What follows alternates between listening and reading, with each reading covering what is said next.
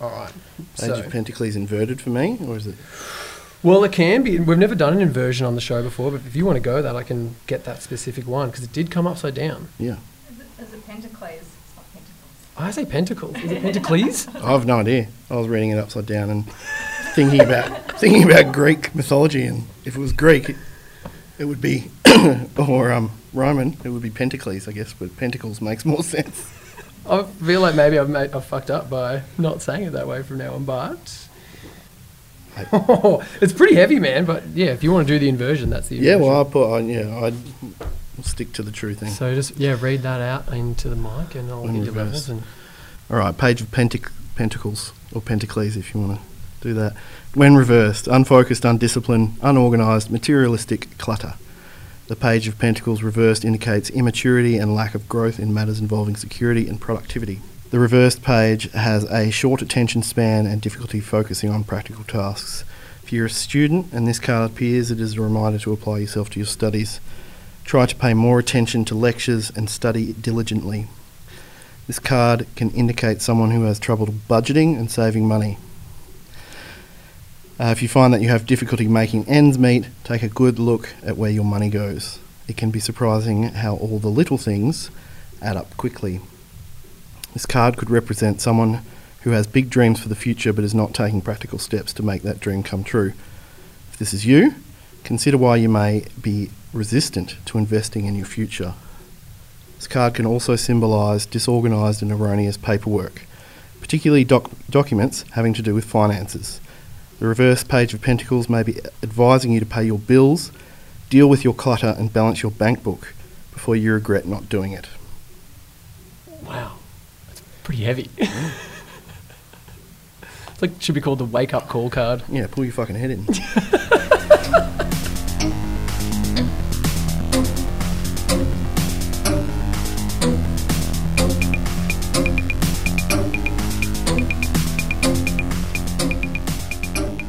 Welcome to Fuck You Tarot Lady, episode number 10. I'm here with Rob Allen. How's it going, man?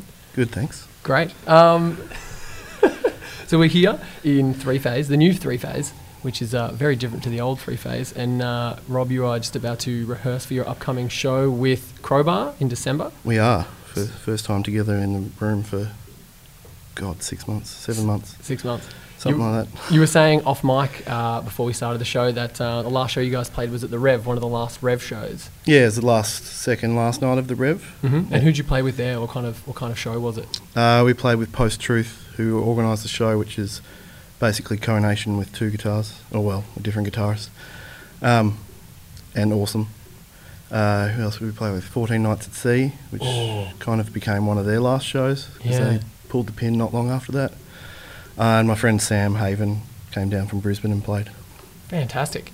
So let's talk. Before we jump straight into Encircling Sea, you've been around the traps for quite some time. Let's delve into the origins of Rob and kind of where your love for music has come from, which has led you down the kind of path you're on now. Sure. While you sip that, is that a latte? It is. Is it delicious? Yeah, I went in Melbourne. Because you're originally not from Melbourne, is that correct? No, I'm from Warrnambool in southwest Victoria, where I live currently. I lived in Melbourne for a bit over a decade, then moved to New South Wales and lived there for about 6 years until we moved back to Warrnambool, where we currently are. Wow. So what was life like in Warrnambool? Shit. So you live in Warrnambool. It's shit. How do you pass your time as a young Rob floating around Warrnambool? Well, look, I shouldn't say it's shit. It's shit as a teenager and a young adult. Yeah. It's a good place as a kid to grow up because it's it's very outdoorsy. It's on the beach. You spend time, and kids still do spend a lot of time playing sport, going to the beach, going to the pool, being outside. So that was my childhood as well. I just played sport. I skateboarded from a young age, so I just skateboarded and BMX and all that stuff. And the beach and the pool were a big thing. My parents ran the kiosk at the pool for a few years. Like selling little what are the ones that like the Redskins but they had the green in it as well? Toffee apples? Yep. Were they selling that kind of stuff? Yep, Big Bosses. Yeah. This was in the early 90s. So That was the height of like tuck shop lollies with like, Snap and Crackles. yep. What else was there? I was a big Warhead guy and Ghost Drop guy. Was that in the tuck shop? Ghost drops weren't. Warheads were like a new thing at that point. So that's how old I am. Yeah. Just talking about You remember a life before Warheads. We didn't even know what like a sour, hot thing was until a Warhead came out. It's like, what is this thing? And you have it for the first time, you're like, fuck that. I have vivid memories of being a kid, and we were in Phillip Island on a holiday, and there was a tuck shop was selling like really cheap Warheads, and I bought like all of my pocket money's worth for the day. And then when we were sitting watching the penguins come in, they have those little stools you sit and watch. I was choking on a Warhead in the middle of all of that, and everyone's like, all the like tourists taking photographs. I'm like, I think it was my sister who saved my life and slapped me on the back to spit it out into the sand. But so yeah, I've had my fair share of run-ins with Warhead still. Yeah. Fantastic. Anyway, so your parents run the tuck shop, and they're at the pool. So you're at the pool a lot. Yeah, I was at the pool all the time. Yeah. And, even before that, I was at the pool all the time. And I was a big diver. I competed in high school in diving. And Really? yeah. Wow. I was, loved sport, using my body like that. Trampolining, stuff like that. I was obsessed with it. And yeah, skateboarding. That was pretty much my life before puberty. So you were just living your life like there was no broken bones stuff, not an issue. I'm assuming that would happen, right? Like you're doing all these things. I'm assuming injuries were probably a part of your youth as well. No, only time I broke a bone, I lived in Queensland as well a couple of times. Before I was 13, like when I was 8 and when I was 12, I think. I broke my wrist the day before we were meant to move back from Queensland to Victoria, and that was playing basketball. Really? So no injury, skateboarding, diving, BMXing? Yeah, no, like just Wow. twisted ankles and stuff. I've torn some ligaments in my ankle from skateboarding, but that was when I was an adult. Like a young adult. I was still skateboarding regularly, but as your body starts to go. Yeah, that's one of those moments. I'm not when made you're of like, rubber anymore. Yeah. No, But not much, not as a kid. No. Fantastic.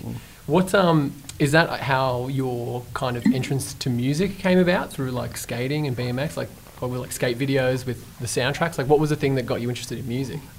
I always loved music. Like as a kid, I was buying my own singles, and like it wasn't quite the same music, but like I remember my first like kind of musical group that I got obsessed with was Two Unlimited. I don't even know who Two Unlimited So are. they're German kind of tech. I think they're German. Someone can correct me on that. Techno, and they did that. Ready for this song? You're all ready for this? That you hear at basketball games and Space shit. Jam song, yeah. Yeah, that. I was obsessed with them. I even had my dad make me a Two Unlimited logo T-shirt using T-shirt paint when I was like 7 or something. But I guess I'm just like an obsessive kid. I was always really into whatever I was doing, whether it was Matchbox cars or BMX or music, or now lifting or whatever. Yeah. Just kind of that. I really obsess over. Like a laser focus. Yeah. And it's like it might be a few things at once, but there will always be like one thing on top that I'm really focused into. But so I was always into music and stuff. I really liked. I had a bagpipes, like all the traditional Scottish songs, tape that I used to listen to and drive my parents crazy. Yeah, when I was really into it, and really big into hip hop in my early years. Like I was a massive Public Enemy fan when I was 8 to 10. What? Yeah. How do you even get into Public Enemy when you're like 8 to 10? Skateboarding. Yeah. So skate magazines and skate videos and stuff. That was. I was going to say, did it have something to do with John Connor wearing a Public Enemy shirt in Terminator 2 by any chance? Cause possibly, but I think I was. Maybe. Yeah, I don't know. I can't. Yeah, I did like. I was a big Guns N' Roses fan, so Terminator 2 had. Sweet. Yeah. What song was it? You Could Be Mine. You Could Be Mine. I was going to say Sweet Child of Mine. You Could Be Mine. And that, that was everyone's favourite Gunners song for a while. Totally. Because it's in T2. But I don't know. I think I got into Public Enemy because I saw him in a skate mag. Yeah. Yeah. As in like they were being interviewed in the skate mag? Or? Yeah, I think they were coming out to play like a skate festival here at Torquay back in the late 80s. Wow. Maybe early 90s. I can't really remember, but. Yeah, that's... Yeah, I was just like, that looks interesting, and went and bought a tape. So, And that was my obsession with hip hop. Wow, that started early, man. Yeah, like would be like 10 years old listening to Ice Cube and NWA, and I remember like having Body Count, which is not quite the same thing, but obviously I was into Ice-T, and so therefore you go, oh, Body Count's Ice-T's thing. So listening to Ice-T on a trip, Body Count on a trip to Geelong with my parents, and it's like, you know, it's wholly inappropriate for most people, but as a 9-year-old, 10-year-old, or whatever I was, driving to a family function in Geelong with my parents listening to KKK Bitch, and they're like, we might turn this off now. Yeah, I was about to say, it sounds like you have some really lovely, encouraging parents to a certain level, because at some point, as a parent, you're a parent yourself now, you'd have to be like, oh, Yes. it's time for this to turn off. Yeah, I certainly wouldn't be letting my kids listen to Body Count. So, Not until you're a little bit older kids. No, yeah. Shit, so... I don't know how I got away with it, really. Like, I don't know. Like, they weren't big on the swearing, but they didn't really broach the content at all. So, Yeah. And I think the swearing was one thing. I didn't really swear a lot as a kid. So I guess they saw there wasn't a direct correlation between listening to swearing and swearing in general. Yeah. But the content certainly formed a lot about how I then came to get into punk and hardcore, and because, you know, hip hop, especially in that time, was very anti-authoritarian. It wasn't rapping about cars and gold and shit. Yeah. You know. They're like real issues, like Well, real... and Public Enemy, you know, they still are. They're a political hip hop. So that's, you know, that's what drew me in there. That's kind of really got into, like, I remember being obsessed with knowing what was going on with the LA riots in 92 or whenever that was. Wow. And yeah, just being really into those social issues that hip hop talked about. At the time, so just for listeners to get a bit of a grasp on all this, so 92 I was 4 years old, so I wouldn't be anywhere near what was going on around the LA riots at the time. Was there news about it here in Australia? Or Yeah. Like Yeah. that was talked about, and you were trying Oh to like... yeah, lots. It was Yeah, all over the right. news. And we still had, I don't know if we had more than 2 channels at that point, but I think we were still in ABC and 9. Was it Win? Was it... It was Win. Yeah. It wasn't, and we might have had gotten the more channels there, but where we lived, it was just ABC and Win. So on the news all the time was the LA riots. I think it may have changed by then. Yeah. I certainly know when we first moved to Queensland when I was like 8. That was the first time we had Channel 7 and Channel 10. When you get in Channel 7 and Channel 10 for the first time, what are the things that are exciting you? Is that The Simpsons, that you can watch The Simpsons No, finally? Home or- and Away, actually. You were like, yes, I can finally watch Home and Away. Yeah. Because, yeah. No, it wasn't The Simpsons because it wasn't on then. Really? I don't think so. I remember they used to play The Simpsons late night on Win. Oh, okay. And yeah, I remember going, oh, that's like an adult cartoon. So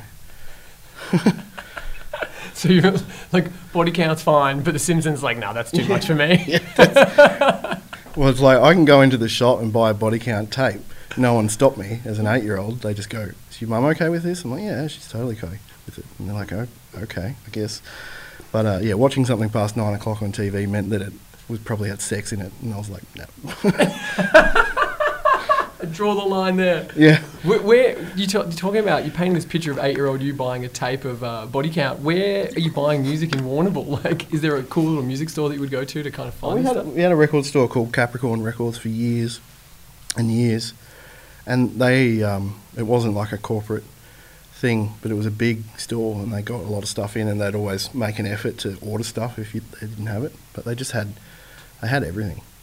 Just all, like, we always had access to kind of, it wasn't like Missing Link in the late 90s, early 2000s, but it was, you know, there was lots of different stuff there, and you could get kind of cool stuff that you wouldn't hear on the radio or see on video hits or whatever. Yeah, there was always, I think, everyone who lived in a small town, like I'm from Geelong, so like coming up to Missing Link, you know, like it might be like a school excursion where you were going to Melbourne, and then like you and your little golf mates sneak off to fucking like Smoke Dreams and the Metal Mayhem that's now like a training place on the like on, is that on Flinders? Yeah. And then going to Missing Link to get all that stuff as well. Like that became a big part of teenage, you know, getting up there and finding stuff. Yeah.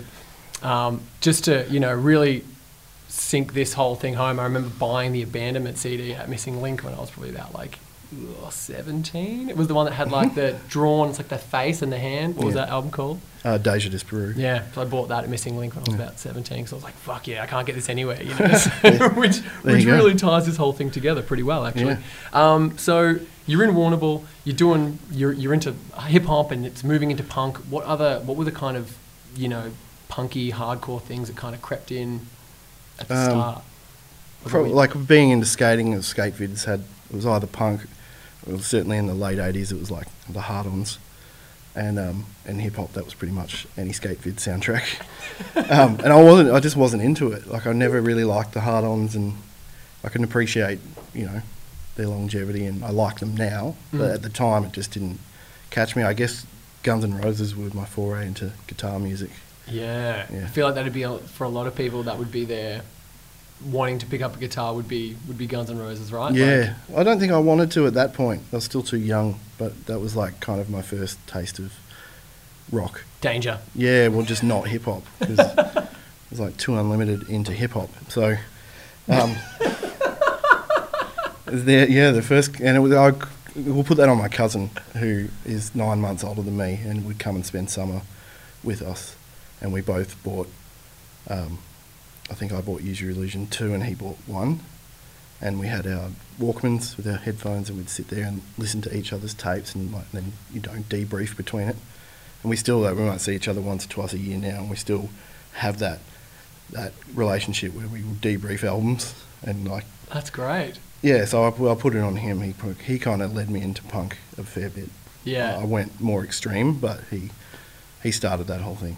I Cool. think, yeah. But also being a skater and a bodyboarder when I lived in Queensland, as it got into the 90s, it started to become more punk than hip hop in the videos. Yeah. So you start to learn, like, you know, NoFX and Good Riddance and Snuff and, you know, all those Fat Records bands. Yeah. Start to pop up in videos. And Yeah, and then I guess with like Tony Hawk and then the soundtracks of all of those games, I feel like that would dictate where the music goes in that kind of scene as well, Sure. right? Because that's, like, for me... I'll just interrupt you. Sure. Tony Hawk was around when I was an adult. So it didn't really shape it for me. Yeah, right. 'Cause I was already like- into punk, and then playing Tony Hawk was like, oh, I know this song. Oh, You know, wow. so- That's Not so to try funny. and be cool, but just to be old. It's cool and old. Yeah. So you were already like, that's already happening. So you're like, oh yeah, that makes sense. This would be the soundtrack for this. Whereas for me, it's like, holy shit, this is like, I'd never heard any music like that before, you know, and then those songs become so ingrained, you know, into I guess like what I see as like skatey culture or like Yeah, that sure. kind of extreme sports culture. Yeah. But that was already kind of happening. That undercurrent was already there when you were Well, doing I didn't play many video games, but I did play a lot of Tony Hawk because I was a skater, and I think every skater probably did, because you can just do impossible stuff. Who was your guy? Who'd you pick? I can't even remember. Yeah. Yeah, like, couldn't even tell you. Like, probably Tony Hawk. Maybe Bucky. I don't really know. Probably smoked too much pot during that time. But it was, it didn't really, like, it was kind of a pastime playing Yeah. that. And that was probably one of the very few games that I played with any regularity. Yeah, And that was right. probably like one share house that I lived in, that my housemates had a PlayStation, and we played that. So I wasn't someone who sought out video games at all. Yeah, right. It sounds like you're too busy being outside. Well, I was as a kid, yeah. Okay, so at this point now, so you know you're living your Warrnambool life. At what point do you realise you need to get out of there? Like, at what point did you move? I moved when I was 18 to go to uni, Yep. but I certainly wanted to be out of there long before that. Puberty is when I realised I wanted to be out of there. So, and it's still I still see the same things now that griped me when I was 15. You know, the same bits of our town that shit me are still then are still the same ones now. Yeah. So it's like the clickiness and the exclusion of difference and stuff like that. Like, you know, it being a 15-year-old kid with a mohawk riding a skateboard down the main street, it would be a fair chance you would either get yelled at, stopped to fight, or like the cops would pull you up because you just looked like, they're like, who's this fucking troublemaker, you know? Yeah. There just wasn't much in that kind. There wasn't any kind of counterculture. It was like footy, and then Yeah. the people I knew who were into punk and hardcore and grindcore and all that stuff were older than me, so there wasn't a lot. Was there much of a scene there? Was there a place to play shows? Like, could you There see? was, yeah. Like, and what kind of shows did you see in Warrnambool? Like, what kind of bands were playing? Like, would people come through and play? Or Yeah, or they would come to, like, certainly a bit before my time there was a bit more of a scene.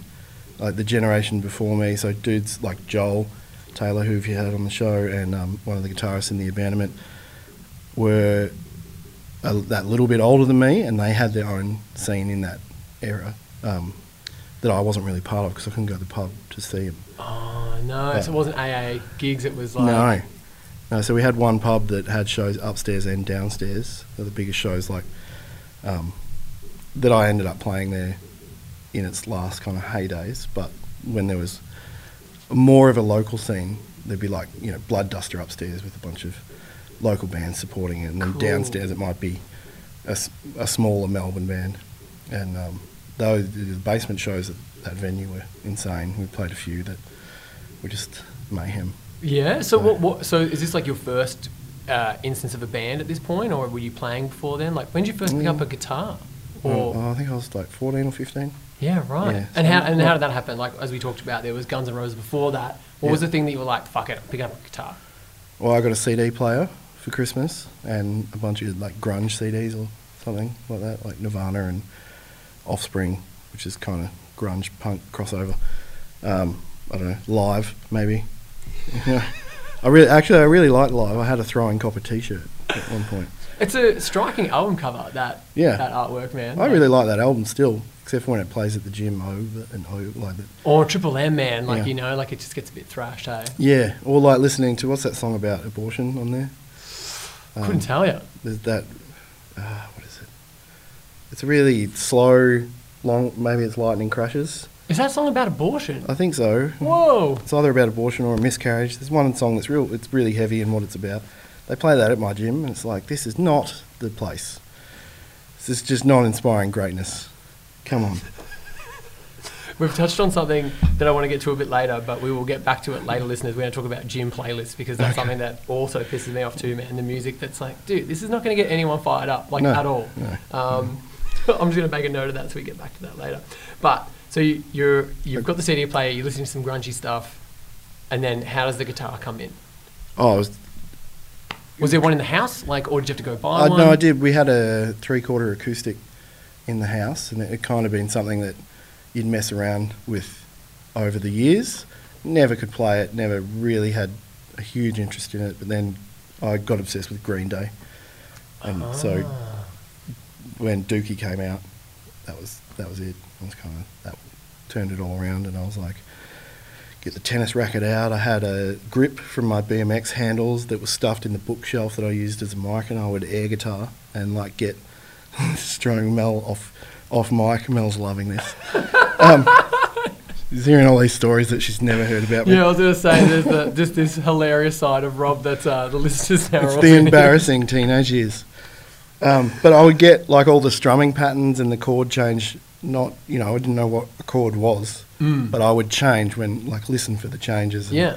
and air guitar. And I did that for a while and then started to get lessons.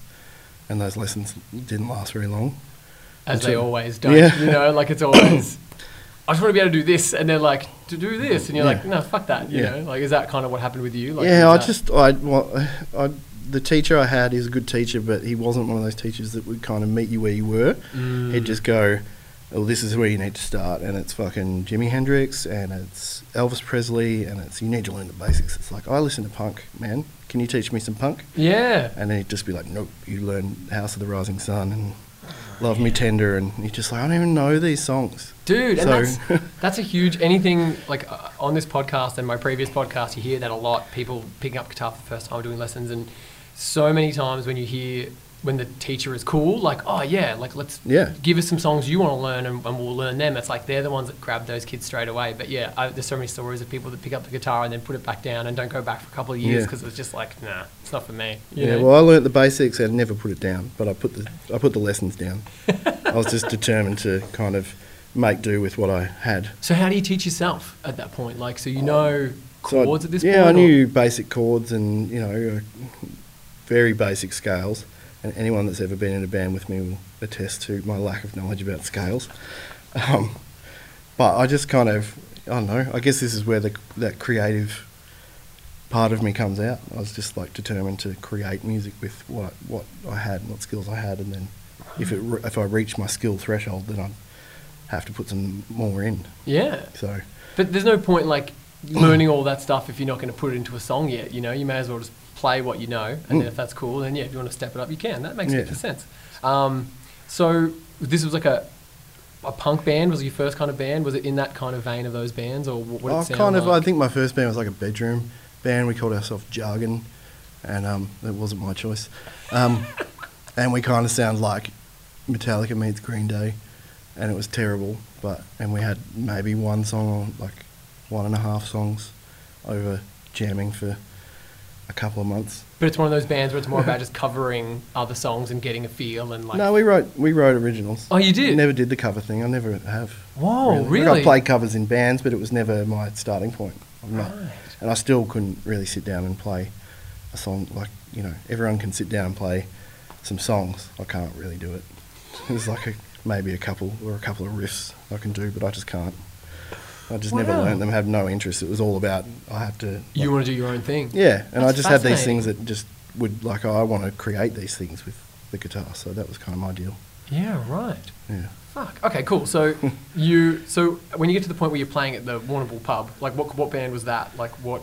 Oh, that wasn't until a Melbourne band, and we went back. Oh, really? Yeah. So you never got to like. Never got to play when I was. Oh, Because that would have No. made that No. little mohawked version of you so happy to be like to be able to play the pub and be like, yeah, this is my thing, you know, like. it was. I would say it was fun to come back and, you know, have people there that were kind of gave you shit in high school, and they're listening to your music. They're like, wow, you know, this is awesome, and you're kind of like, yeah, fuck you. You know? I think if you really wanted to get truthful with most people when they start bands, I think that's a big reason for a lot of people why they do that. And if you're listening right now and you're thinking, "Ugh, like, you're probably full of shit," because that's everyone did. It's exactly why Well, you know, it's- we started a high school band as well. It was like a big fuck you. It was a big, you know, like you wanted to do what you wanted to do. That's it. And there's And- something really kind of empowering about that when you can. You Yeah. can go back and play that show and be like, check us out. And you're a shit band, you know what I mean? Because you're Yeah. like, you know, you're young and you're full of all this, you know, stupid ego and stuff. But like, you know, that's the thing that starts you on that path, right? Sure. You know, I don't think you're going to get pushed to do it unless there's that reason to do it, right? Sure. I wouldn't put it down to just showing, like having something to prove. Like I needed to do it. I still need to do it. It's why I'm still doing it at nearly 40, and will probably do it until I die. Is that it needs to come out. So, but there is an element of that. Yeah. Yeah. And Yeah, I I think think there's it's a reason why. It might be a half- little bit of that spark, you know, at the start. Maybe, Sure, you know? yeah. And like half of the, well, pretty much all the musicians I hooked up with when I first moved to Melbourne were all from Warrnambool or around. Oh, really? So, yeah. Okay, so tell us a little bit about that. So you've moved to Melbourne, you're doing uni. How do you come up, like, where are you going to see bands, or how do you navigate this new Melbourne utopia of, you know, like... Well, probably for the first 2 years I didn't have anything to do with that scene. Like I didn't come up here to play music. I came up here to study and paint graffiti.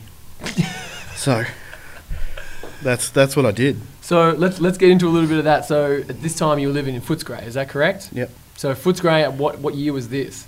2000. Wow, so that would have been pretty... Gentrified Yeah. Footscray. So Because I went to film school in Footscray in 2007, Yeah. and we still have to dodge the needles on the way from the station to the school. Yep. Like they were quite there, Prevalent. in the gutters. Like, Yep. oh shit, okay, you really got to watch where you're walking. yeah, you do. We So- did. Yeah, you did, and Yeah. then I ended up living there many years later, and you don't see him nearly as much as you used to. You know, when you've got like at the point where I moved to Footscray when they just built 8-Bit Burger, that was like. I think that was where the sliding scale of gentrification just totally like slid. Like once that burger place was there, and I was telling people, I remember I was at a wedding, and I was like, "Oh yeah, I've just moved to Footscray." Like, "Oh my god, have you been to 8-Bit Burger yet? It's amazing." And I was like, "All right, fuck, it's happened." Like we've completely shifted. Yeah. So years before that, in 2000. So what was it like? Like where were you living? Who were you living with? With friends of mine from Warrnambool who also did graffiti. Yeah. I originally moved up to go to school and was with my girlfriend at the time and one of her friends, and then quickly just became a graffiti house. So, like I played guitar throughout that, wrote songs throughout that, ended up joining a band somewhere in that 2-year period that then became a relatively serious thing, which led to the abandonment. But Yeah, my focus in that 2 years was Graffiti. paint shit. Yeah, Yeah, right. And we're talking like spray cans on a wall. yeah. Potentially. Street art didn't exist then. Wow. Like, yeah. like it's always existed, but it didn't exist in Melbourne like it does now. Yeah. You know, and it certainly wasn't part of what we did. Right. So what's, please, if you wouldn't mind indulging me, I don't understand the kind of philosophy or where that comes from, like the graffiti artist in someone's brain. Like, Yeah. where does that come from? I'm assuming it's a bit of rebelliousness. Oh, yeah. It's a bit of anti-authoritarianism. Yep. Love of hip hop and punk, I assume, as well. Sure. So, like, do they all kind of coalesce to make this thing where you're like, yeah, I'm going to fucking go and spray paint on a wall? Like, Yeah, and look, then it becomes a different beast entirely. So there's that need to express art in an uncontrolled environment, you know? Yeah. So I didn't really do art. My best mate kind of pushed me into it. He's like, we're going to do graffiti together. I've got this book. And it was like he brought what this was the book? Subway Art, which is an 80s graffiti book. It's like an amazing book that documents all the trains that were painted and the kind of history of New York graffiti. Yeah, right. And did it all kind of spring up from New York? Is that kind of like the epicenter of graffiti? Or? Yeah, there's a couple. New York's probably the most famous, but there's a few spots. Right. But New York's probably where the biggest kind of groundswell came from. Yeah. Yeah, right. But he brought this because he was at art school. He came, like we'd hang out every day because I was at TAFE then too. He was doing art and I was doing music. And one day he's like, I've got this book, right, and we're going to do graffiti together. And I was like, what? I can't draw. It's like, you'll learn. And I was shit for a long time. So If you were given a can now, like for a lovely legal style mural or something, like you reckon you'd be able to still? Do you have any of those yeah, skills? like I still? painted recently, a couple of years ago. Yeah? Like and it takes a little while to get the knack back of can control, but it's like riding a bike. You get there pretty quickly. So done it enough. That's awesome. So you're doing graffiti. You're studying. You said you started a band at some point in that 2 years. Like, how did that happen? How did you meet these people? How did that kind of fall into place? How did that happen? I was at a Mind Snare show at the Art House. Sick. So one of the very few shows I went to was like, well, Mind Snare were playing. It was the Art House's birthday, and I went there. And you'd be aware of the Art House's reputation at this point, I assume, as well. Like, A little bit, Yeah. not a hell of a lot, but a little bit. And I went on my own because I had no music mates. I'd gone to a couple of like all ages shows at the old Midian and stuff in Richmond where they had, old hardcore shows. Not all hardcore shows, but all ages hardcore shows back in the day. Mhm. I've gone to a few of those on my own and not really met anybody. And then I went to this art house show and ran into a bunch of Warrnambool crew there. So, oh wow. and one of which who I hadn't met until then was then the Abandonment founding guitarist. And so we kind of talked more and about doing bands for a while, and then we kind of got together and started jamming with some Portland people, which is how I met Joel. Hadn't met Joel years before at a Millencolin show in Portland.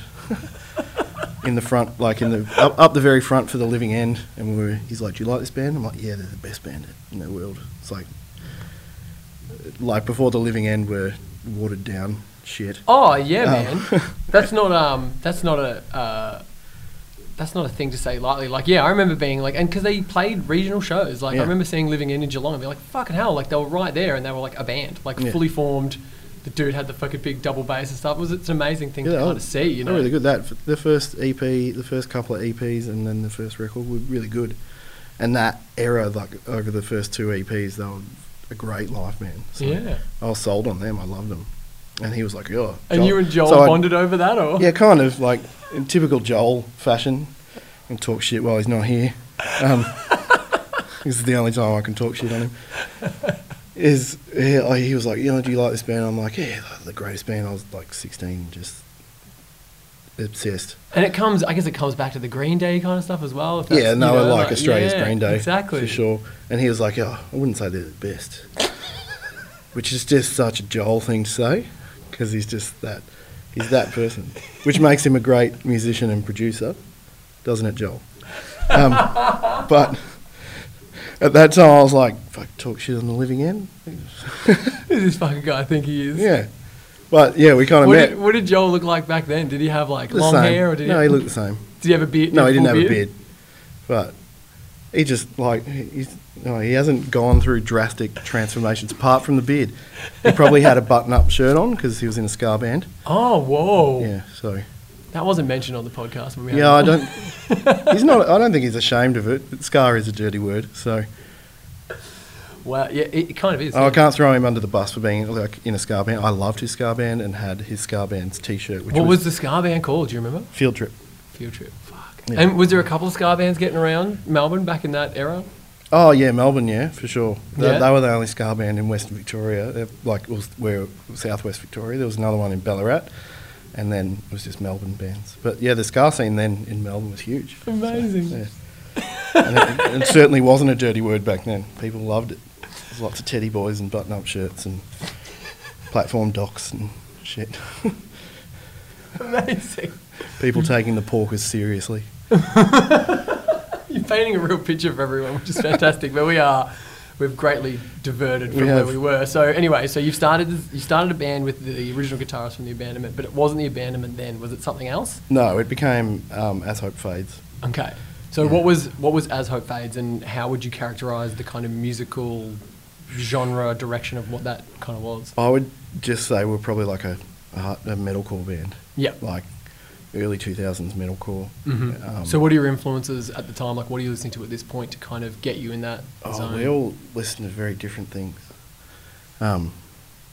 It was, I guess the first, if anyone finds old As Hope Fades stuff, it's pretty inverted Page of Pentacles, like it's disorganised. And, it just kind of was like tough guy hardcore, then some metalcore, then some like rock and roll influence, then it was just heaps of different Just sort of stuff. Hodgepodge. Yeah, and we kind of made it our own, and it worked, I guess. And we did an EP that never came out. We released 2 songs off it, but that kind of was our sound. It was melodic and not metal in like metalcore in the sense of like Swedish death metal riffs with breakdowns. Yeah. It was. But that came later. Like, Yeah, so it was kind of before that, and it was more that sound. It was like jangly New York metalcore, like Yeah.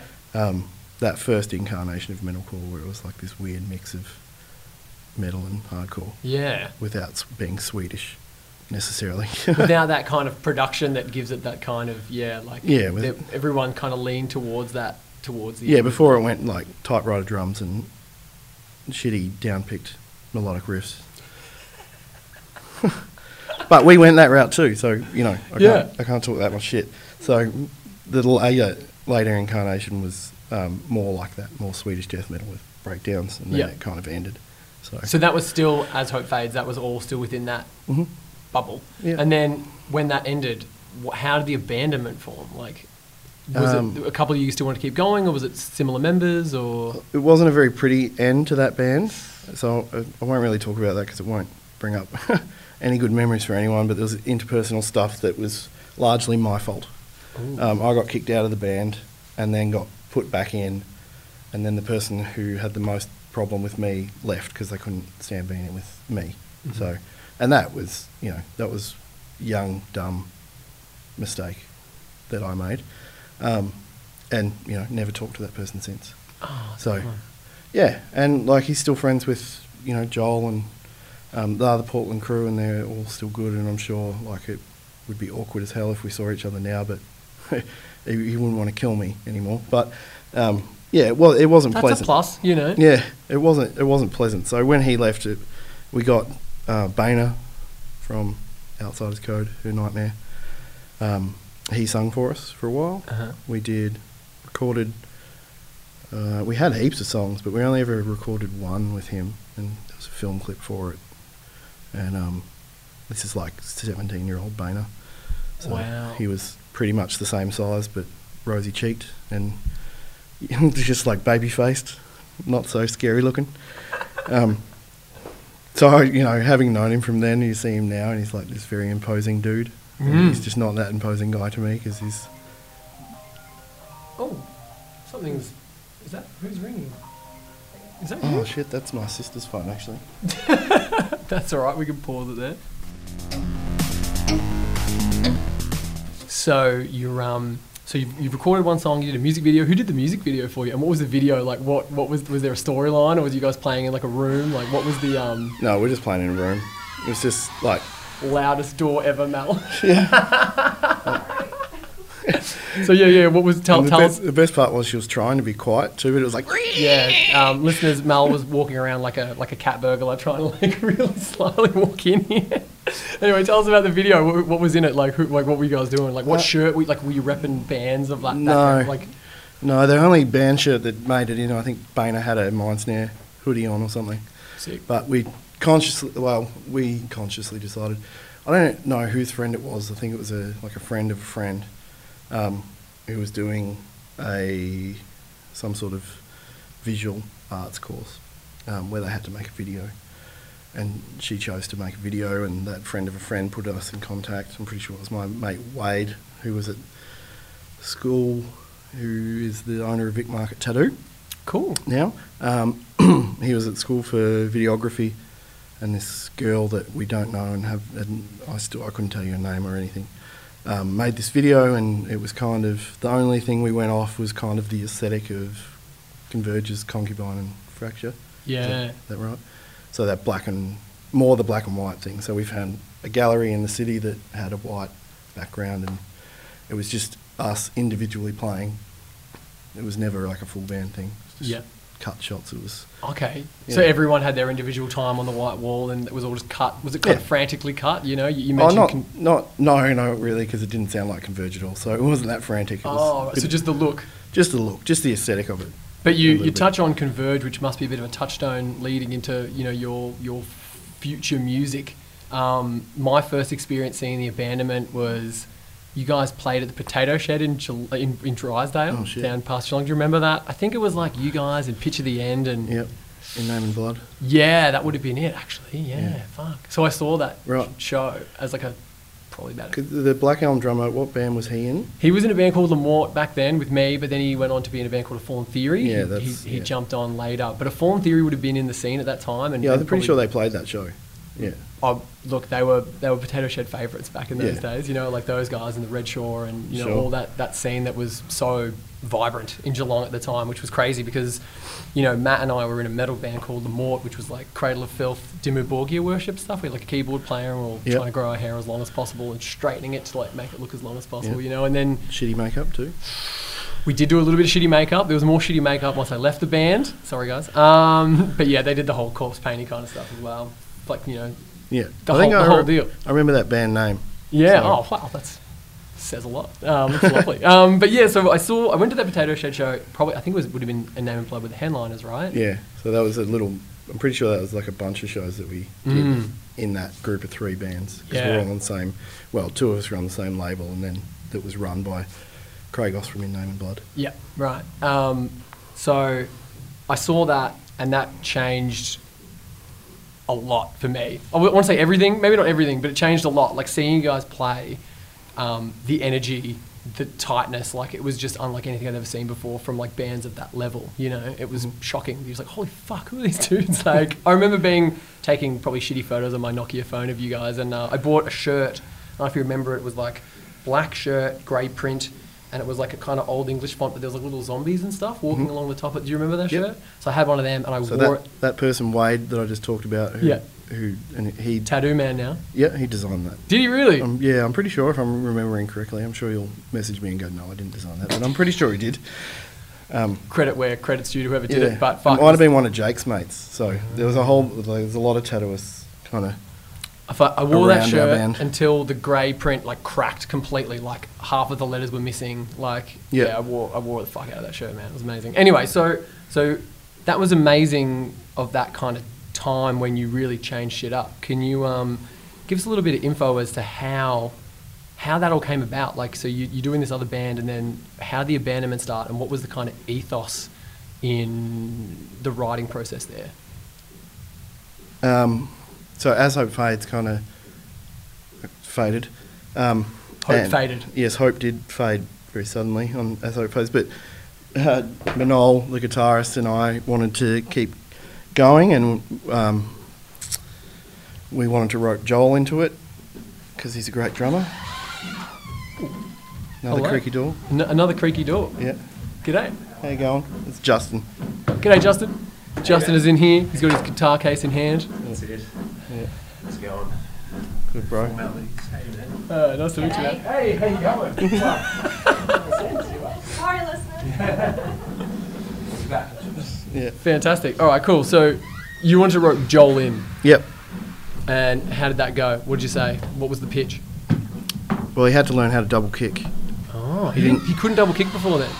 Not that he couldn't, he just didn't. So he never played double kick. In his punk bands, he always played single foot.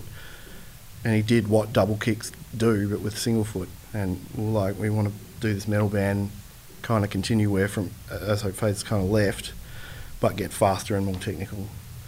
And which is what we were wanting to do, but we're kind of, you know, with bands, you have to go with the group unless you're running the show yourself. And you have to play to the limitations of your musicians. So our drummer at the time couldn't play that as fast in As Hope Fades and just wasn't really interested. He wanted to focus on work, and which is fine. Yeah. And Like so- you were saying before, some people maybe just do it because it's a fun thing to do.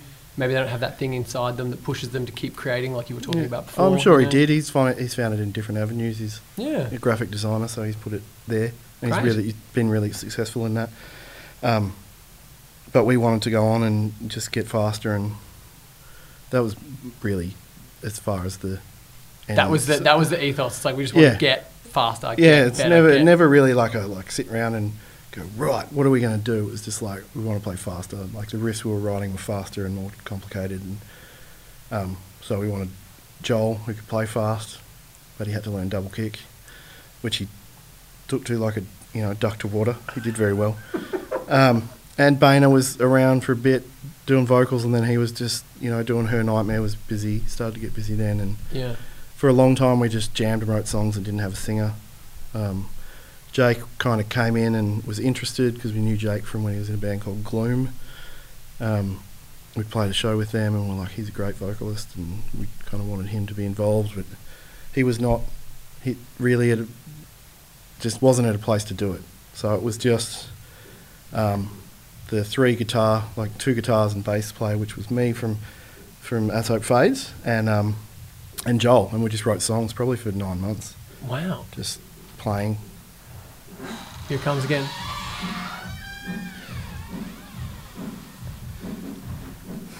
We're getting towards the pointy end of you having to rehearse based on the gear. Justin's just super early. Yeah, you're punctual. Eh? We said 2, didn't we? You don't even try to be quiet, just walk in. 'Cause Yeah. I'll have to edit out the I'll be polite now. Adams Family creaks. Grab a cigarette or a Yeah.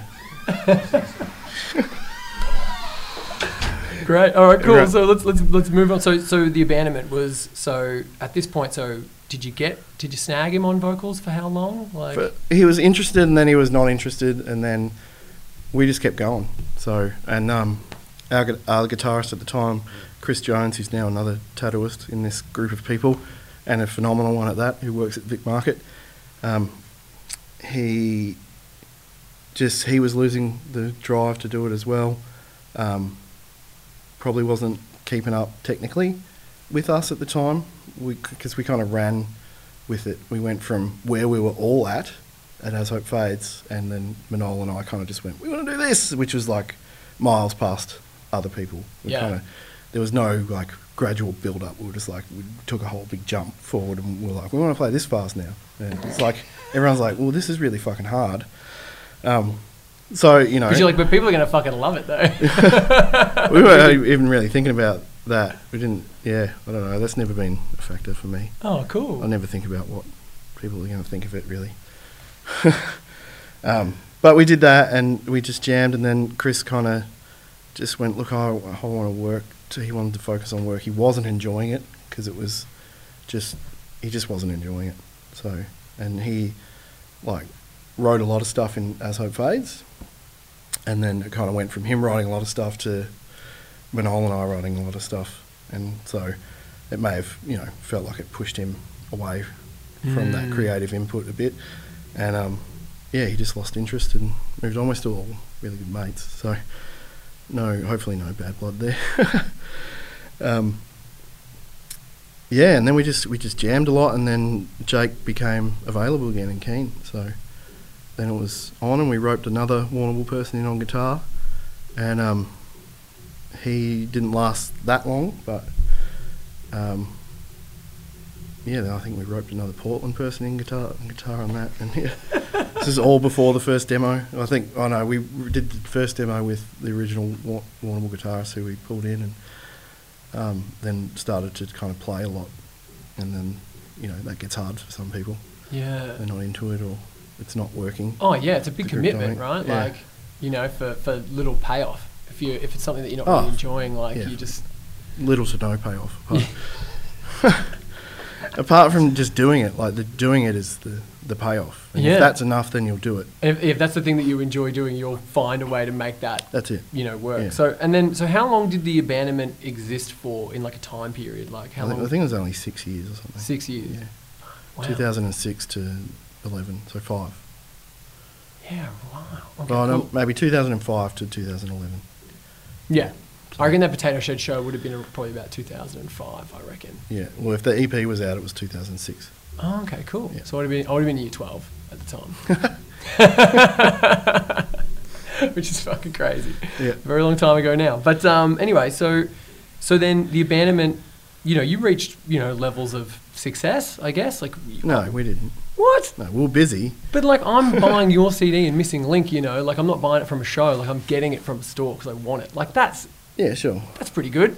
Yeah, look, people liked us, but we weren't successful really in... Oh, sorry, yeah. I guess success is it's a nebulous word that can mean lots of different things, I guess how you attribute it to success. But yeah, sure, some people liked us. It wasn't... Rory and some other people. Yeah, couple of dudes from Geelong and... Mel. Mel. And our mates from back home, But no, we did all right. We certainly did the band with more effort than we got from it. So we tried to treat it like a full-time band, but it never really got past that part-time band level, and that's probably has a lot to do with our willingness to jump ship and tour overseas, because that was kind of how anyone at the time Parkway were. They were bigger than us, of course, and Prom Queen were bigger than us, of course, but how they then got to that next level was to go overseas, and we just weren't there. None of us could afford it. None of us wanted to leave what else we were doing to just do that. You weren't willing to sleep in a field in the middle of nowhere in your sleeping bags? It was just I was, from the 12 years I lived in Melbourne, I was just perpetually broke, and I never had a car, and I was always that dude in the band that needed a lift and couldn't transport his own gear. And now that I've got a car, I willingly drive everyone around just to repay that karma. Very good. But it just we put a lot of effort into it, but I think we missed that next step. Yeah. And that's a hard step to get over as well. When it comes to, it's a financial thing, it's a maturity thing, there's so many factors to make a band successful, man. In which I guess more of a traditional sense of the word successful. You got to fucking push really hard. And I think we focus more of that attention on the music, and the performance of the music. So we were always known as a tight band, and we prided ourselves on being tight. And the on-stage performance was, electric. You guys are fucking going apeshit up there. You know, and that's another thing that's. I think it's what led to my obsession now. One of my favorite bands still is Dillinger, and I think you planted those seeds pretty early on of seeing that kind of frantic on stage stuff. It's there's nothing like it. It's like a drug when you're watching it live. Especially AA, little kids seeing that, you're just I don't know what's happening. It feels so electric. There's something happening in that. So I think that has certainly captured a lot of people's imaginations. And you probably planted some seeds along the way with a couple of bands that.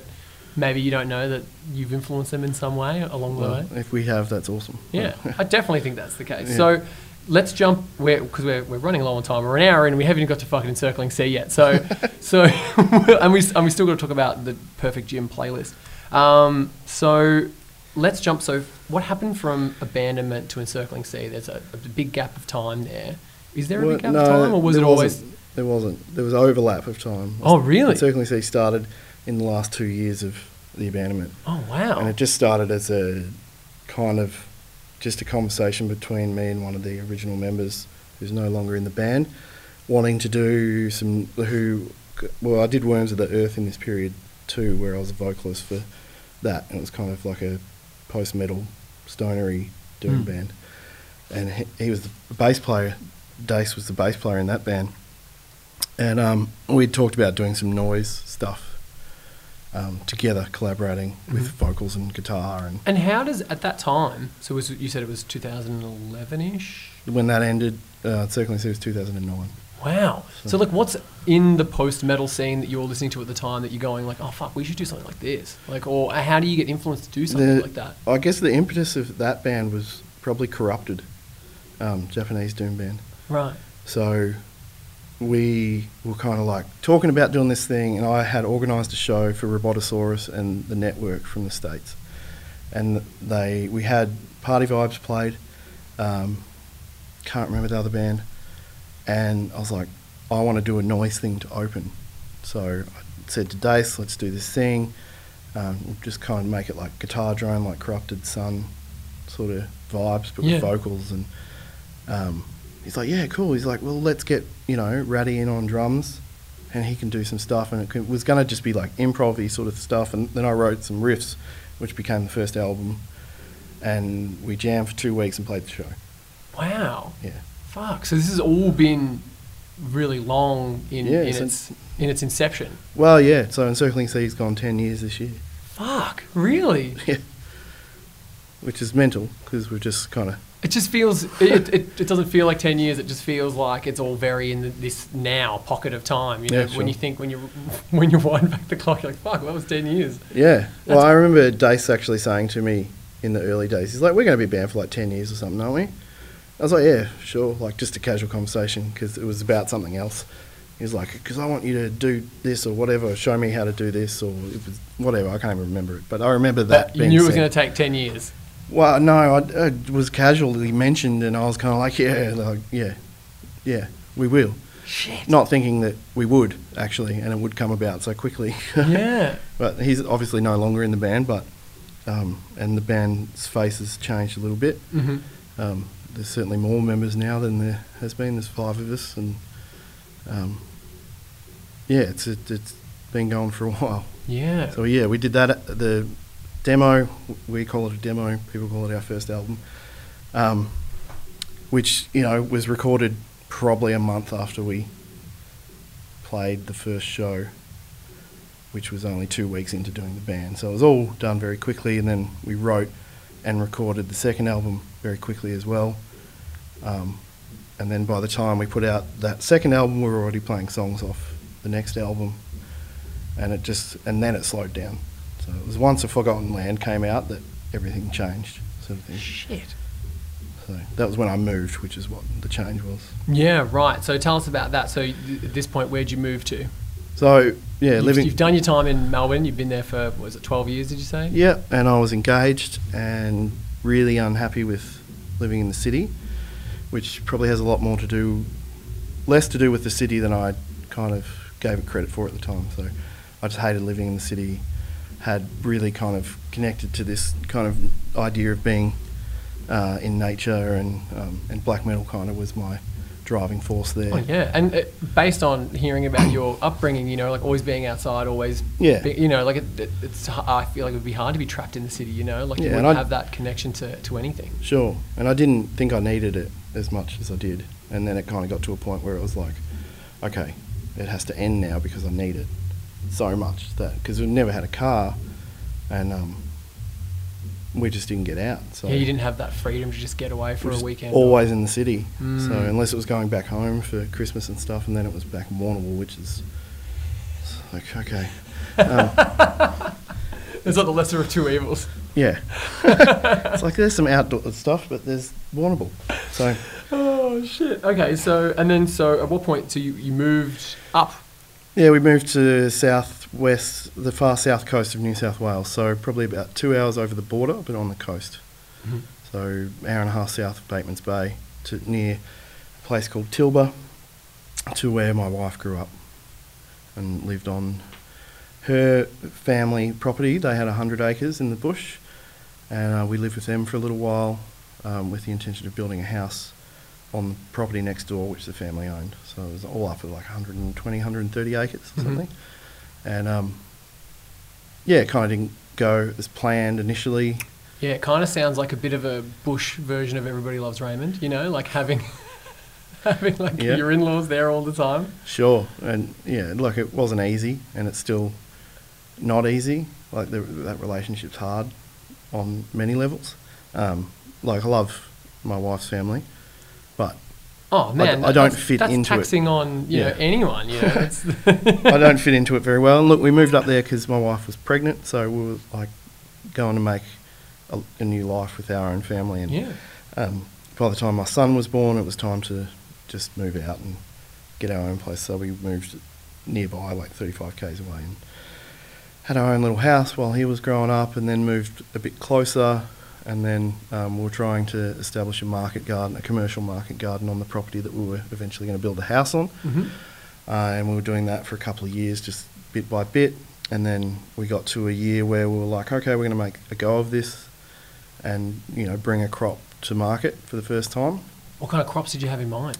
It's just fruit and veg. So just we wanted to just do organic fruit and veg. So we planted. Our biggest grow effort was, it was just staple stuff. So we did corn, we did zucchini, cucumber, potatoes, tomatoes, silver beet, pumpkins. I think we tried watermelon at one point, beans, lots of stuff. Sick. So, but we ran out of water that year, so Oh no. we lost most of it. Sucks. So it either didn't come up, or we lost it, or it was inedible. So we were like, okay, well, we can't really do this unless we're on the property. So we were only 5 k's away, but that 5 k's meant that it took our morning out. So by the time we got up and like did breakfast and we were like established, never been a morning person, so it was a bit hard to get there early enough. It would be like 11 o'clock by the time we got there, and then you're in the middle of the sun. And we're down there. Our watering system was very primitive. It's like we'll go into the creek with buckets in the back, like big olive drums in the back of the ute, Yeah, filling right. them up, hand paling it in, and then driving the bucket over and hand watering. And then we rigged up a better system with a fire hose, and that worked for a while, and then the creek went dry. So there's not much we could do there. So we put a lot of effort into that, and then we're like, this is not really going to work. Let's focus. It's not going to work yet. We're not there yet. Let's get in. Let's build the house. Yeah. So then we concentrated on building a house, which was a mud brick house that we're going to build ourselves. And we got within 2 days of laying bricks on that. We had our slab down. We had the site all cleared and landscaped, and we were just about to lay bricks, and then we moved back to Warrnambool. Which So what was that? What was the decision there? there wasn't really a decision, and we had myself and my father-in-law had a massive falling out that just rendered it impossible to live there anymore. Right. So, and that's still 2.5 years on. Still, Wow. I haven't spoken to him. So, So you've been back in Warrnambool for 2.5 years. roughly, yeah. Wow. And so what's that like now? So you're a dad now. You're back in Warrnambool. Are you seeing some of the parallels that when you were there as a kid? Like what's Yeah, the- sure. Like my kids are old enough to want to be outside all the time, and we can give them that, but we miss the bush. Yeah. We miss, like, there's lots of things we don't miss. We don't miss ticks. We don't miss mosquitoes. Like in, you know, proportions that are just make your life uncomfortable all the time. Yeah. We don't miss the stifling heat of being in the middle of a forest, but we miss the forest immensely. We miss the winters up there were beautiful. We just miss being in the bush. We live in town now. So, Yeah. yeah, we went up there to connect with nature, and we did that, but that wasn't in and of itself enough, which, you know, I've talked about before, and the kind of impetus of the band, what the band's always talked about, is my own personal kind of journey with how I'm processing all this stuff. Yeah. So the band's always been about that. The first one was kind of where I was at with living in the first album was where I was living in the city, and pretty much at the end of my rope with living. And then the next album was written after like a kind of epiphany with a connection to nature, and so the move there was to get into nature and live a seasonally connected life, celebrate the solstices and equinoxes with like an austere quality where we were like wanting to do it genuinely, not in some sort of Wiccan, purple velvet way, yes. Like our lovely tablecloth here. Yeah, no, I know exactly what you mean. We wanted to live it. People seem to think they have to be that way. Like if you do Sure. it, it has to be the Wiccan kind of way. And Yeah. you can't just be like, well, it's nature and we're a part of nature and Yeah. cycles and like it's all natural things that happen. Sure. So that's very cool. And there's definitely a sense of that in the music, like there's a real energy to the music that feels very...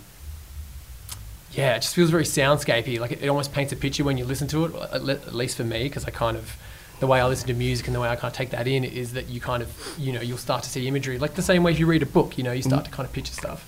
And everything that you've done with Encircling Sea and the artwork and even, like the photos that you guys have and the album artwork and all these things, it's very connected to that kind of stuff. Sure. It feels that way. And it's Yeah. something that I think a lot of bands struggle to maybe tie their themes and ideas and stuff that kind of pushes the music to the artwork that reflects that. Mhm. And I think that you guys do a really good job of like synchronizing that feel, and everything you've talked about just now. I was like, oh yeah, cool. That sounds Yeah. exactly what I expected, when you hear that music, because Yeah. there's something quite special about that. But I think what helps with that is when you can do it yourself. So the art for the band's always been done within the band. So Dace did a lot of shirts when he was in the band and did art for the albums, and I do photography and I did all the art for the new record. And now that Justin's in the band, he's doing art for the band as well. Great. So you all understand it well enough because you're in it, so Yeah. you can do it justice, I guess. Yeah, and I think like having people outside, if they're not connected to you, if they're not your friend or something, or a fan of the band, can lead to that disconnect in your visual representation of your band, and what you're intending. It gets missed. So I'm using lots of hand gestures you can't see. Not great on a podcast, but No. I'm sure people understand exactly what you're talking about. It helps me formulate my words. Exactly. Oh, I'm a big hands guy as well. So that's fantastic. We're jumping on to, you mentioned the new album. Mhm. It won the Victorian Music Award last year. Yeah, best heavy album. Best heavy album last year. Now that award just came around just before another one of Joel's recorded albums, Black Helm, was nominated. Yep, our friends in Cell Dusk won it. Which was fantastic. So tell us about that experience of being nominated. Like, how did you find out, for example, like that you were nominated for this award? Did you know it existed before that? No. Yeah. No, I've been a member of Music Victoria for... I'm probably a lapsed member now, but I have been a member for a long time, or was a member for a long time. And I don't know how I found out. So I think someone just messaged me and said, Yeah. "Hey, you've been nominated," or even we may have even got the band got an email about it. I was in Adelaide at the time. I think I was in Adelaide. I don't know. Last year, my wife was a surrogate for her cousin, and we had a gestational surrogacy. Wow. And gave birth to a healthy baby boy for her. That's beautiful. So we spent a few months living in Adelaide to give birth to the baby and do all that stuff. And you're just sitting around and you get an email probably from someone being like, congratulations, and you're like, yeah, what? so I can't remember how it came up, but I think someone just told me, and I was just like, oh wow, that's really cool. Like, just an odd thing. Like I was like, oh well, I didn't think it had happened that we get nominated for anything. Yeah, and then to win as well. Like, what was that? Did you To win was weirder. Did you make a speech? Did you? We did make a speech. What was this? Did you prepare a speech? Or was it? No. I loosely did because I was like, I don't want to get caught off guard. Exactly. It's that thing where you don't want to be. Yeah. You don't want to be like, oh, I'm going to prepare this perfect speech, but you also don't want to like win and then be like, Yeah, and I was somewhere in the middle of that. So I was like, look, I'll just think about some things, because if that 1,000,000 to 1 chance that we win, which we'd had no inkling that was going to happen. We went to the ceremony literally to just drink free beer and just hang out. We were like, did you get the opportunity to like get on the red carpet and go to an award show? Like, this is cool. let's do this. And we just went to have a good time. We were seated way up the back. We were behind another band that I'd never heard of. And High Tension were also nominated, and they were down the front. And we were just like, High Tension's going to win, for sure. Like, you know, they're the most popular band. But it was an industry-voted thing. So, but we were sure High Tension would win, just because it's probably more digestible. And it was a great album. It was. I can't say I've listened to the whole thing, but what I have heard, I like, and I love Mike, the guitarist.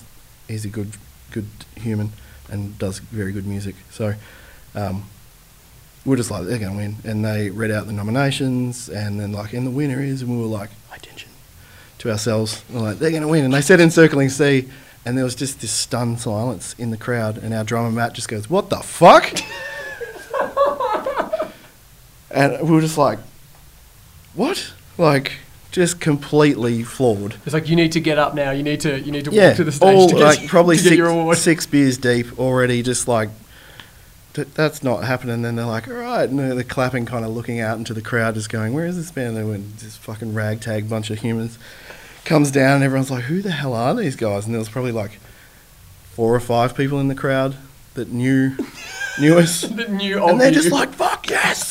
This is amazing. And we were like I think the first thing I said when I got up there was that was a fucking surprise. Like, just blown away. I was like, just blown away. Awards don't matter shit, but it's nice. It's like, it's nice to have all that hard work recognised. Yeah, and I like the fact that it was for an album, not for a popularity contest or live performance or any of that stuff. It was for the work that we put out. So it was nice to be recognised for that. Yeah. I think that you can take it in lots of different ways, but the way to take that's the best way. It's like, oh, thank you. Yeah. And it was just like, Gratitude. you know, just be grateful. Like, that's really cool. Yeah. Like, I don't know the behind the scenes working, what went on, and You don't know how like Joel was like paying off someone, Yeah. you know, Music Victoria to with win. all that money he's making. He just goes to someone with like a briefcase full of cash. Yeah. He's like, can you make this album win just so it builds up my business? You know the truth, Joel. Yeah, that's it. I'll get to the bottom of this with my investigative podcasting. You know, I'll start asking around. Yeah, have him on again and just grill him 60-minute style. I'll edit it up as well to make him seem even worse. Than he Yeah, is just as well. take him out of context That'd and be do all great. that stuff. But yeah, it was a complete surprise and like, yeah, awesome, cool, thank you. That was really nice. Wow. That's pretty much where it starts and ends. Like, that was... And it's like a cool thing that like for me to come in from that newer album, that's my kind of entry point into Encircling Sure. Sea, and not realizing it had that much, you know, breadth of its you know, existence as Sure. well. Like, that must feel really cool for it to all to pay off that, you know, it started based on you needing to get away, and then you do that and you make this record that wins something. Yeah. You know, like, that must and feel like... and it's like, and every record we've done has been extremely personal for me because it's about, lyrically and thematically, about me. Mm. So, and not that it's not about the other guys, but it is. It's very. I'm very attached to them. Yeah. So it's kind of hard for me to just, like, they're kind of things that I do and let go of. And obviously with Encircling Sea we play live shows, so I can't totally let it go. I need to connect with it in a different way. But the records themselves, they're like this very intensive process that you put a lot of effort into, and then it's out and you're kind of like, all right, see you later. It's a cathartic process to be able to release that. And That's it. And yeah. with other projects that I've done, that I have been able to put it out and then like maybe do one live performance or none, and just literally wipe my hands of it. Yeah. So- And that must feel nice to be able to do that. Yeah. You know. And it's just about it's letting go sort of thing. So And I guess it all comes back to you saying before how like you have to create stuff, you know, like it's a drive to do, and then when it's done you don't have to do it again, but Yeah. it's like, oh, it's out of my system now. yeah, The wall's been painted. sure. And it was kind of like, you know, that album was written through a really weird time. It was written towards the end of living up the coast, and a lot of stuff led to the falling out.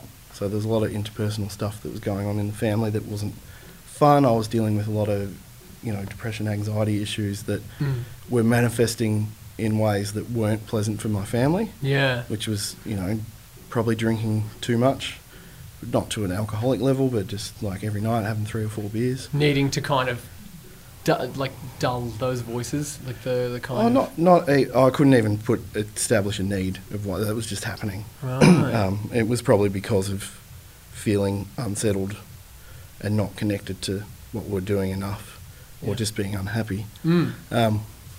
But I couldn't put a need on it. It was just happening. I was just really stressed out all the time and Yeah. angry, basically.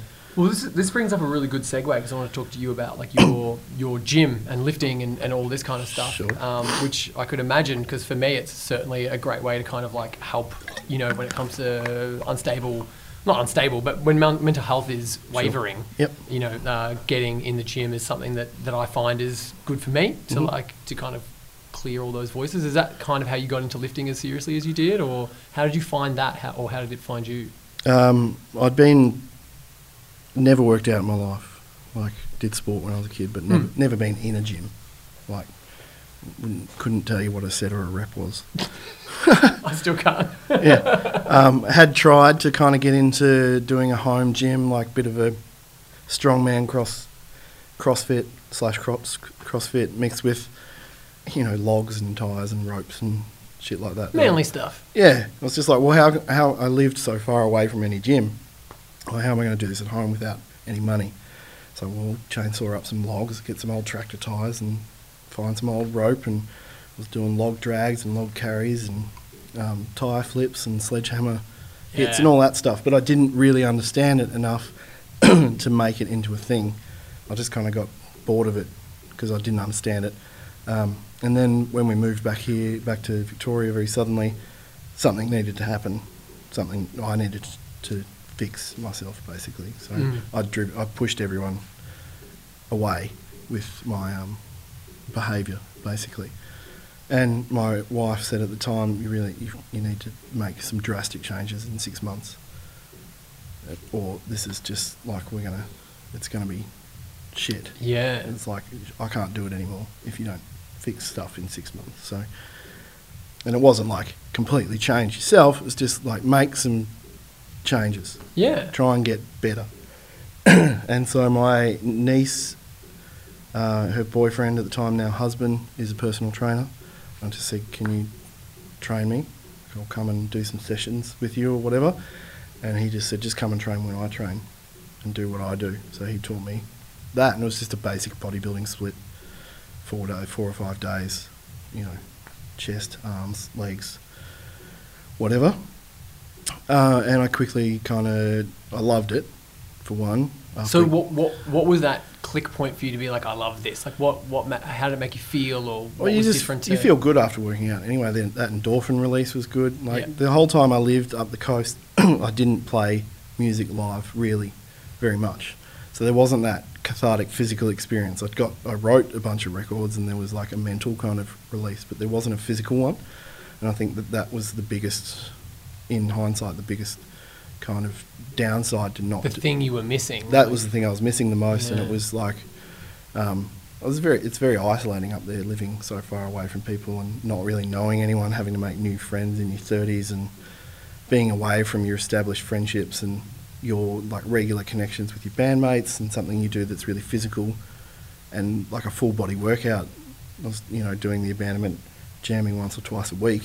Yeah. And at that point I was the vocalist towards the end, or for the last few years of the band. So I was doing this. That's high intensity, man. And that kept me pretty level. Mm. And then we moved away, and I was socially isolated, and also had no physical outlet, and so it manifested very poorly. And then when I got into the gym, I was like, "Hey, this is that thing I've been missing." Yeah, and but then through that process, I just kind of fell in love with power lifts. So my nephew, I don't want to call him my nephew because he's like not that much younger than me, but my niece's husband, I call him. Yeah.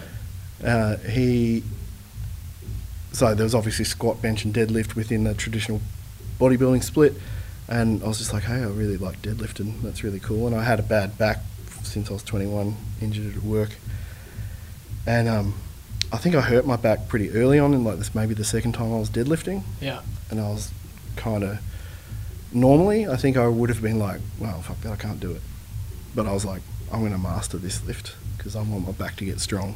Yeah. I'm sick of having a bad, like, anytime I did physical work, my back would just ache. Mm. And, I just couldn't do it. So It's something that any young person, you'd be like, don't do that, I'll hurt your back. Like, nah, fuck, it's fine. I'm sweet. Like, I'm made of rubber. And then, yeah, you get a little bit older and you're like, fuck, I wish I hadn't have, I wish I had listened to people. You know? And then people tell you about that with deadlifting. They're like, oh, deadlifting's going to hurt your back. And you're like, well, not if you do it right. Yeah. It's actually going to strengthen your back. So I just kind of fell in love with that strain. And, you know, the first time I properly maxed out and, like, with good enough form to, like, hold the lift and come through, and you get that jittery strain where you almost black out and that adrenaline rush after And that. you've got the weight belt that's, like, crushing you. You know, yeah, like, well, you shouldn't be wearing it that tight, but shouldn't be crushing you.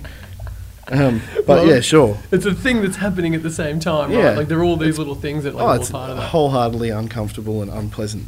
But that once you get through it and you put the weight down, you're like, holy shit, I feel amazing. That was awesome. Like, and you're almost like you're at the edge. It's like an extreme thing you can do Yeah.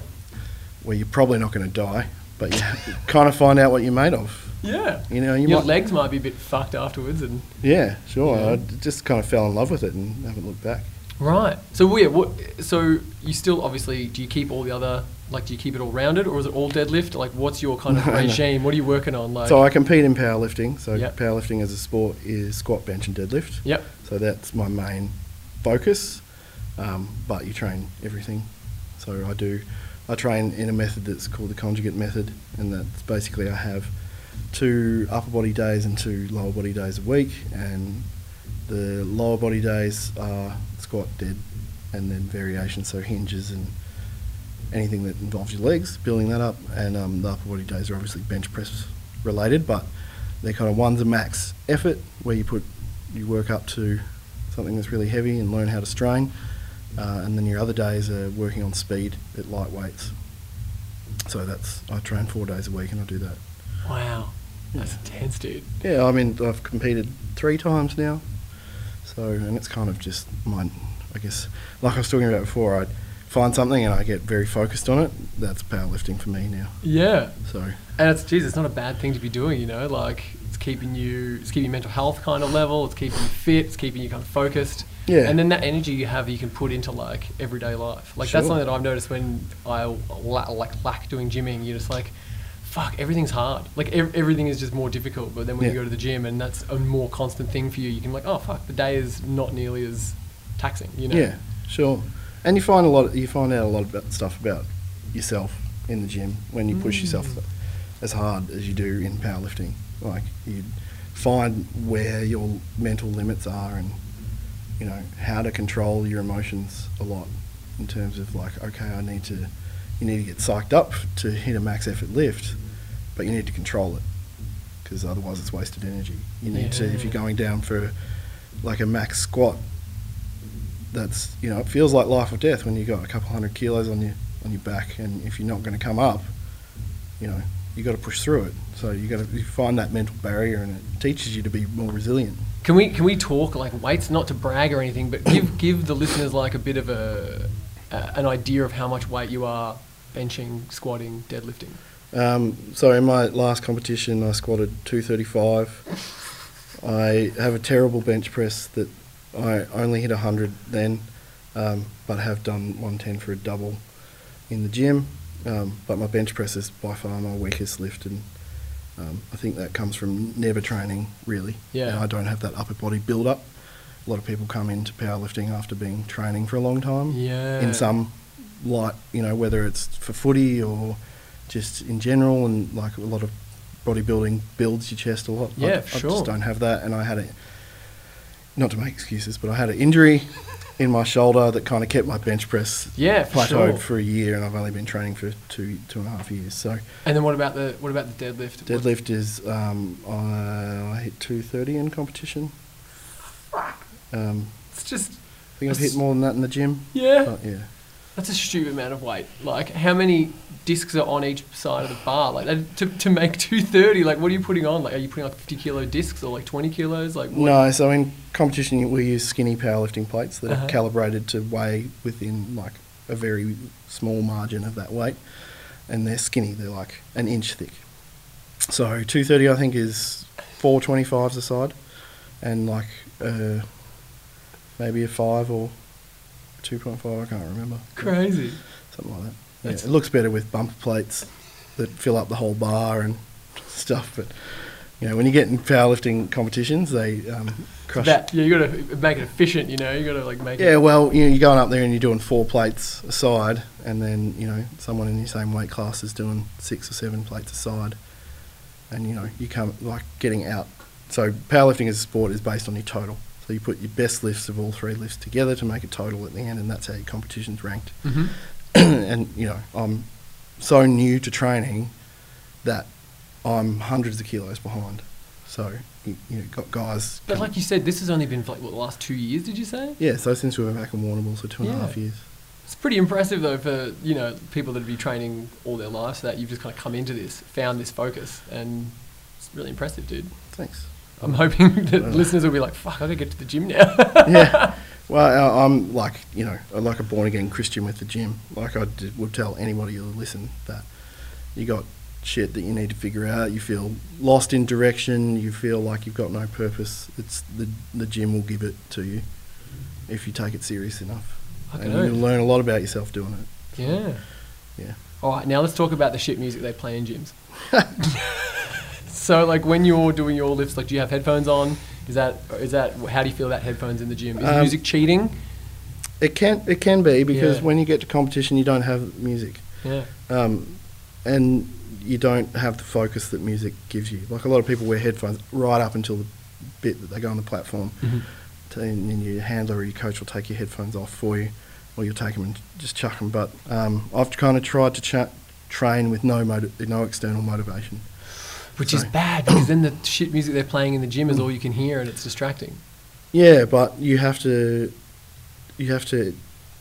be able to focus your energy inward enough to not rely on any external motivation and not be brought down by that external motivation, because you could be at a competition and the crowd just, you know, like me, I'm totaling, you know, mid 500s, and the guys in my weight class who are winning are totaling 800, you know. Whoa. So they're not super excited to watch me lift. So that energy has to come from me. Yeah. And maybe my wife is there going, yeah, as loud as she can. What about the kids? Are the kids there as well? No, not at the moment. They're a bit, it's a bit tricky with bringing them all the way to Melbourne. It's just a bit tricky at the moment. So like when they're a little bit older, maybe. I just can't wait to have that moment for your kids when they're going to see pictures of this or video or something later on and be like, that's dad Yeah. lifting, like. Well, they see anyone lifting with a beard and a shaved head on, like if I'm on my phone and it's all lifting that I'm following on Instagram or whatever. Like, is that you? I'm like, no, that's not me. It looks like you. It's like, wow, you're really strong, Dad. Like, you know, They see the dude from Game of Thrones, they're like, is that you? yeah, they've asked some very strong, very muscly, Yeah. buff-looking dudes are me. So I'm like, yeah, thanks, but no, it's not. That's very lovely of Yeah. them to say that. Whether it's not naivete or it's them being, you know, proud kids, maybe. Yeah, but the music is like, sometimes I'll wear headphones. Probably close to competition, I won't wear them. Mm. I just think it's something that you can't. It's something you can't control at a meet. You need to have the ability to turn it on. It's like pre-workout or caffeine or whatever. Like I take caffeine instead of pre-workout because I only want the caffeine from it. When you say take caffeine, is that a weird way of saying drinking coffee, or are you putting caffeine No, I'm taking in, caffeine pills. Oh, yeah, Yeah. cool. So if you're taking pre-workout, generally the best thing you're getting from it is the caffeine. Right. That's improving your performance. So you're just Not- you cut out the middleman and just Yeah. have the caffeine caffeine in pills. Yeah. Is that essentially no-dose? Is that what no-dose is? Yep. Are you taking no-dose pre-work? Like, I bought some stronger ones off the internet. So mine are like 200 milligrams of caffeine per Fuck. pill. If like 16-year-old me knew there was stronger pills than No-Dos out there Yeah. back in the day. And they're very easy and cheap to get. But I don't take them that often, usually, again, further from competition, because you're not going to take it in comp because you'll burn out too quick. But Yeah. yeah, there's been studies into the effects of caffeine in performance, and they suggest that 2 to 3 milligrams per kilo of body weight is optimal performance. So Wow. that's like 600 milligrams for some people. I take at most 400 Mm. before a big workout, and it's like then you can't do any fine motor skills stuff because you're just a jittery mess. I was going to say, yeah, wow. That's intense. But But yeah, you can lift just- that heavy thing real good, though. yeah, and that can give you focus, and like in powerlifting, ammonia is big, so smelling salts. Oh. Everyone will smell before. mini creaky out of Sammy dog. People will smell before a big lift and stuff like that.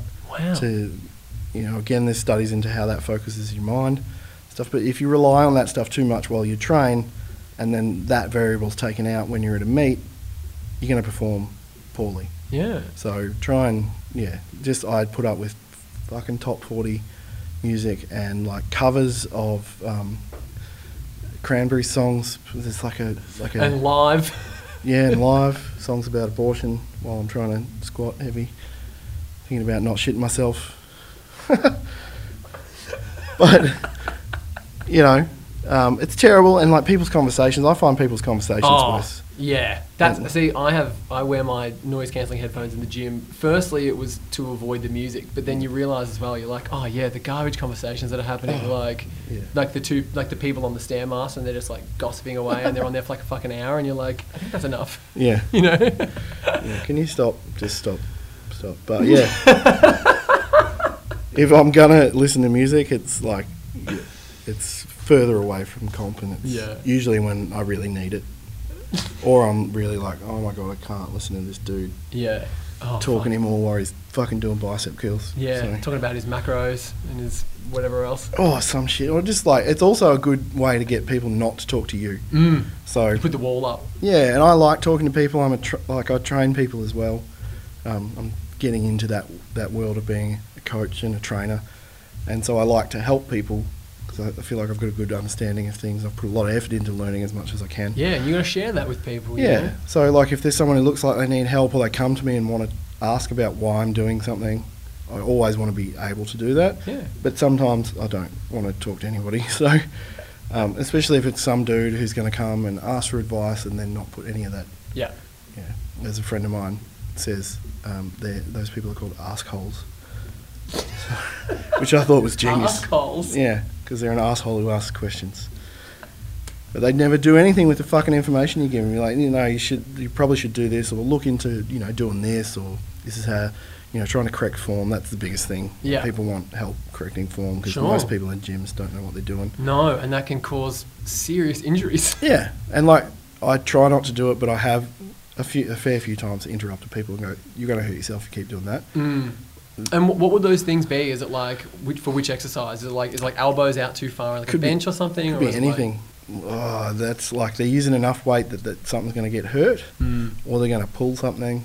Yeah. Oh, it could be anything. Like telling people how to use plates under your heels for squats. Like some people go, "Oh, I'm going to use that," and you elevate your heels. It uses more quads, so they use like a really thick plate. And you're like, "Don't do that. You just need a little bit, and you need to then go up, but you shouldn't really be more than an inch.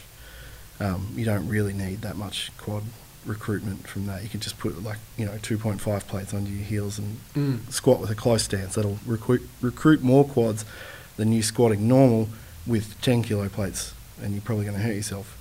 Or it could be someone doing face pulls and they're throwing their hips into it, and you're going to pull your fucking back doing that, mate. And it's also not using the muscles that you're trying to train. So Yeah. I'm kind of that guy. Yeah. Jim, with it goes. You probably don't want my advice, but I'm going to give it to you anyway.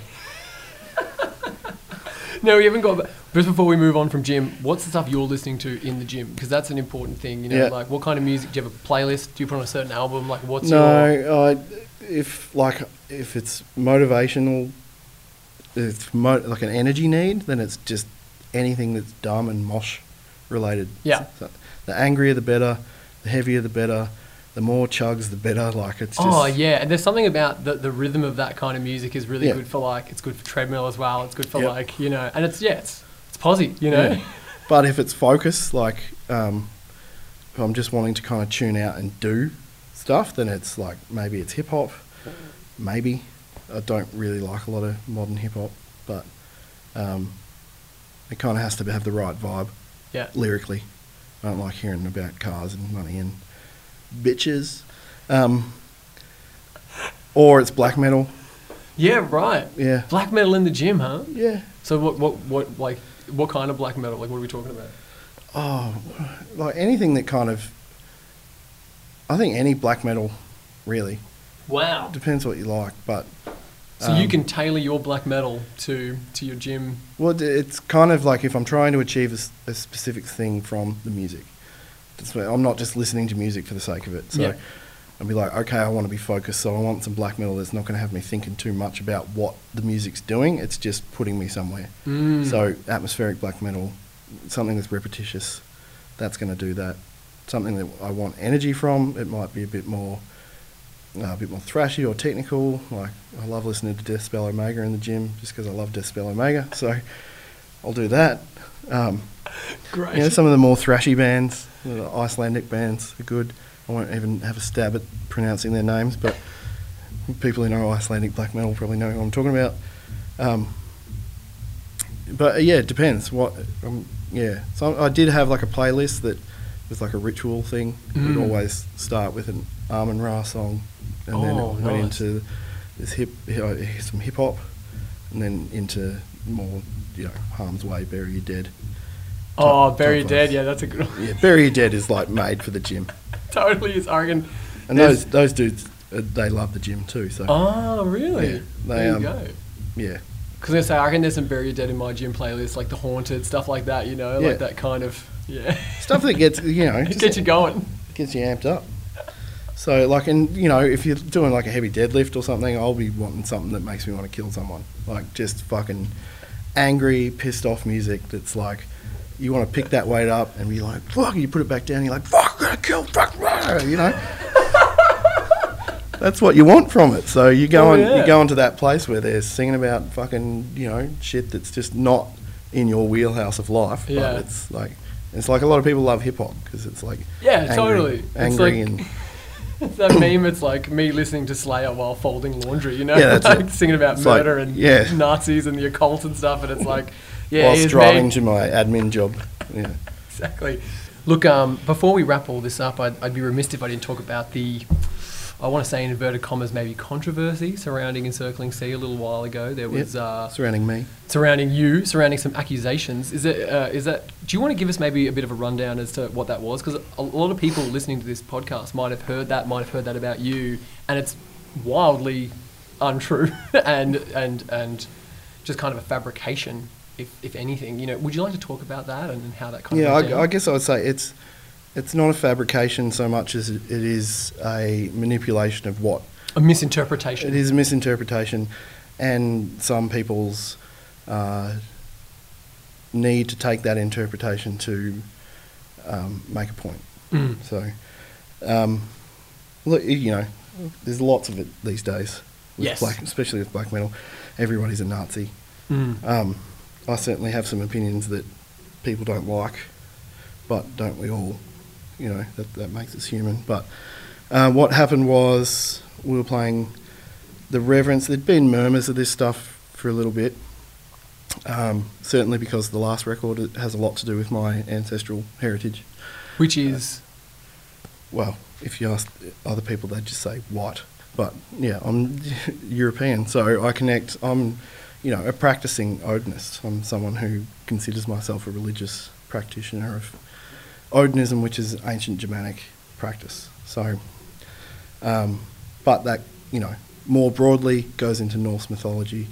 More broadly, again, goes into kind of the pre-Christian era of most of Europe, certainly Western Europe.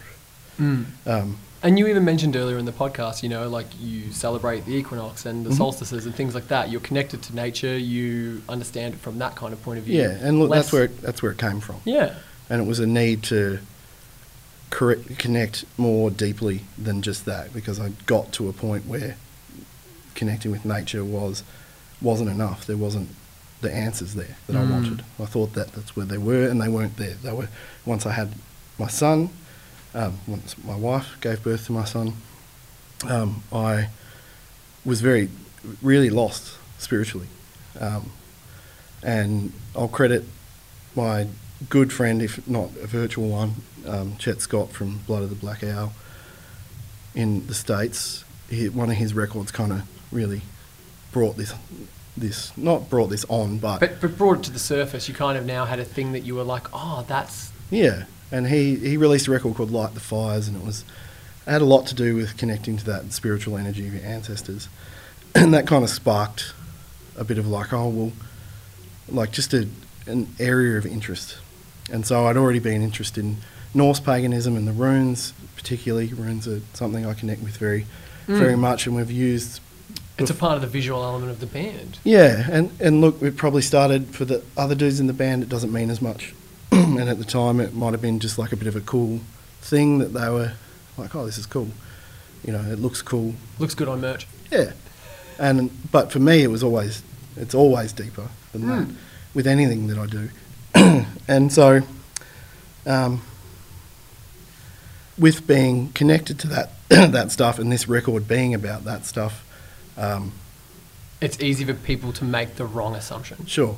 Yep. Especially when you come from a European background and you're just a white guy connecting to your ancestors, and there's like, you know, a lot of people out there, so I'm a white guy connecting to my ancestors is just dog whistling that I'm a Nazi. Right. And now, so just quickly for the listeners, sure. A dog whistle is that's a word that gets thrown around, but I don't know if people necessarily know. But well, a dog whistle is what humans can't hear, but dogs can hear. Yeah. So if in this context, it would be you're saying things that connect with some people. The other dogs. The other dogs. So I'm saying these dog things about other, that other dogs can hear, but the general public are like, what does he even mean? So it's like being accused. It's like having a secret code almost. Yeah, and which I think is most people's attempt to justify something they don't understand, because it's not that. It's not that for me. Never has been. So. Being more connected to this and going down this path and wanting to sing about my heritage, but on a broader scale. So I'm not just singing about grandpa and grandma coming over from England, and that's not the heritage I'm talking about. I'm talking about pre-Christian. I'm talking about the more abstract metaphysical aspects of my heritage, and looking into the practices and the rituals that they performed and how they found meaning in the world, and trying to, embrace something in that for myself and for my family. Yeah. And it was really the impetus of having my son and listening to Chet's album and all these things. I just felt really lost, and I was like, well, maybe this is the route. And I found like this deeper connection to nature and deeper connection to myself and the kind of spiritual element of family connection and ancestry that led me down this path. And so the record came out. And I don't really think anyone's got a problem with the record. I'm sure people could go through it and go, well, what do you mean here? These are all dog whistle, dog whistle, dog whistle. But it's not. I'm not trying to put something out that's not what I say it is. So I've been pretty upfront about talking about what it is that I'm doing. And a lot of people still insist that it's not what I'm doing. And that's what I find so fascinating about this whole thing, is that you are, in this instance, kind of an open book. Like, it's not like you're hiding any of this from anyone. You are clear in your intentions as to all of this stuff, but people still want to take that and run with it. Yep. And why do you think that is? Because they're all, like people are scared of it.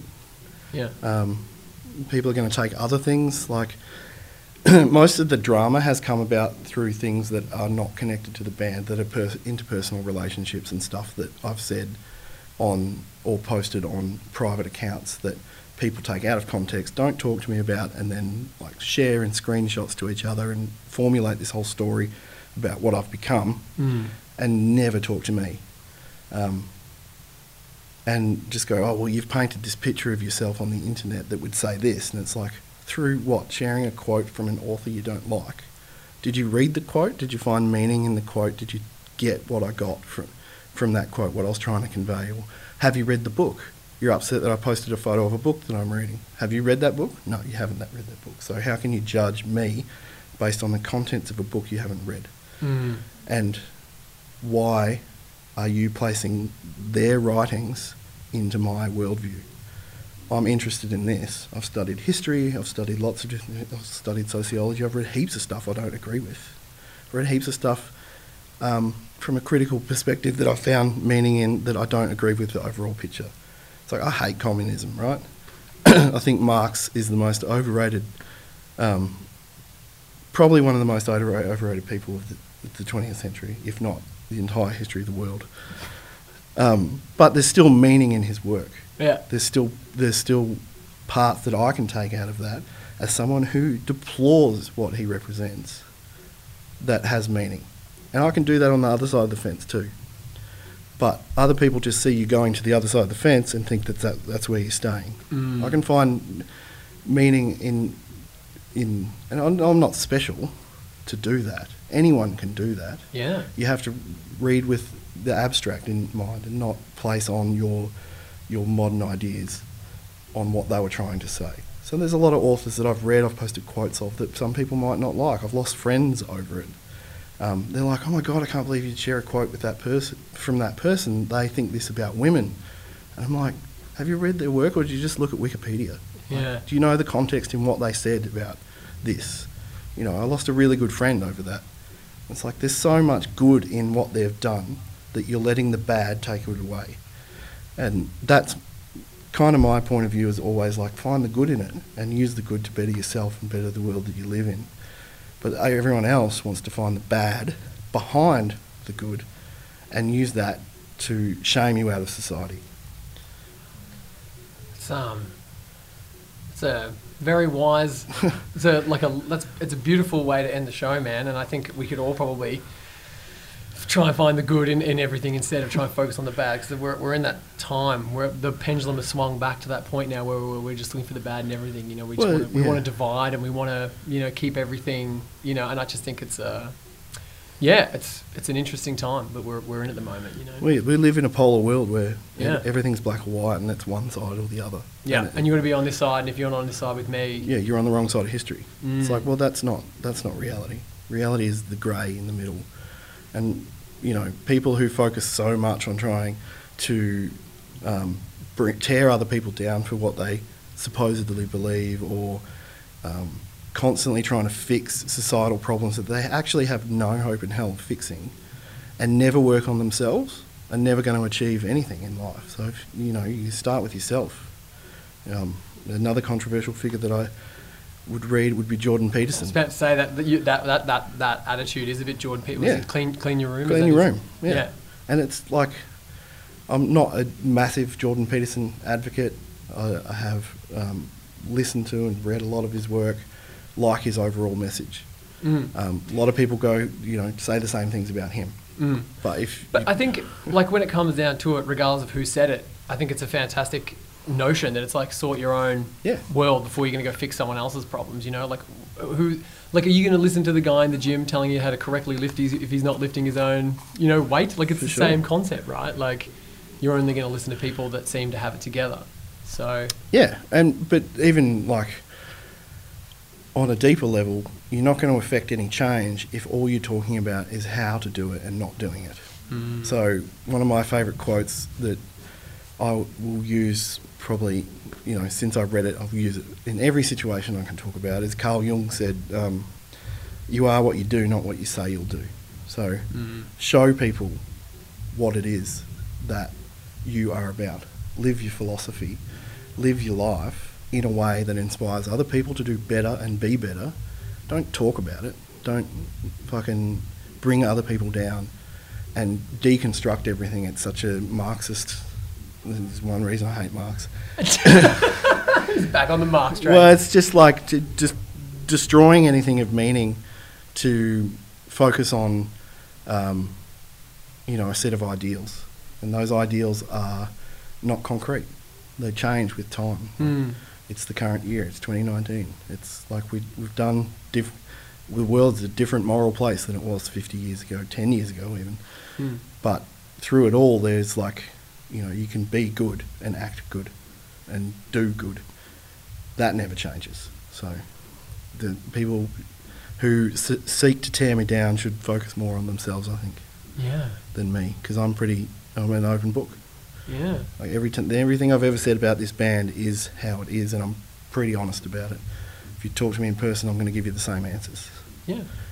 Anyone who says that there's an underlying current of something else is trying to, nefariously bring me down because of some agenda of their own. Yeah. It's not me. Wow. So heavy stuff, man. Well, thank you so much for your time coming early for this practice and You're welcome. having a good chat. Good luck on when's Crowbar? 7th. Yeah, 7th of December. Great. So people can come and pick your brain after the show, huh? Yeah, I'm more than happy to talk to anyone. I'm always at the merch desk. Unless I'm playing, if anyone wants to talk to me, you're more than welcome to.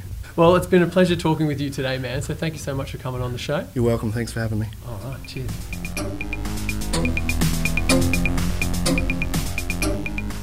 Okay, post-ramble time. Wow, that was a big episode. Number 10, we've reached double digits. Maybe that means that's why we're going to get some change now, some growth.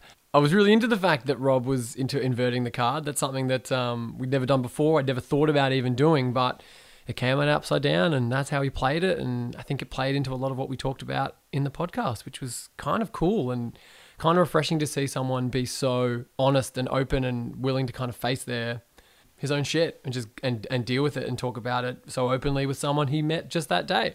So I really appreciated Rob taking that time, taking time out of band practice. We were in a rush at the end, getting through all that heavy stuff at the end, but then we had all the Encircling Sea dudes were hanging out the front of the three-phase room waiting to kind of set up. And the moment we wrapped, they were just like running in drums and amps and things. And I was like, oh shit. So I felt a little bit bad for keeping those guys from practicing, but it was a fantastic interview. I really had a great time, and it was really great getting to know Rob. And yeah, it's pretty fucking cool. No lightning round this time. I know I said I was going to start doing lightning round because that'd be so much fun. But we just didn't have time. As you kind of listened to the podcast, by the time we hit that final bit, it was like, fuck, well, I didn't really want to kind of maybe it would have been great to break the tension with a couple of lightning round questions, but we just didn't have time. But there will be lightning round questions next episode. Very excited about that. Dwayne Jackson, lovely Dwayne Jackson, has contributed some other lightning round questions that are a bit more my style. He's like, you should do questions like this. And I was like, they're great. I'll add them in. We'll do them. So that'll be a part of the next episode for sure. Thanks everyone for listening to this one. And yeah, thanks again for all the lovely messages and comments and stuff I've been getting and people following me on Instagram. It's very, very lovely. So if we keep that up, that would be great. I am at Fuck You Tarot Lady on Instagram. You can go give me a follow and like my posts. And it makes me feel so warm inside. It's lovely. Thanks so much for listening, guys. I'll see you very soon.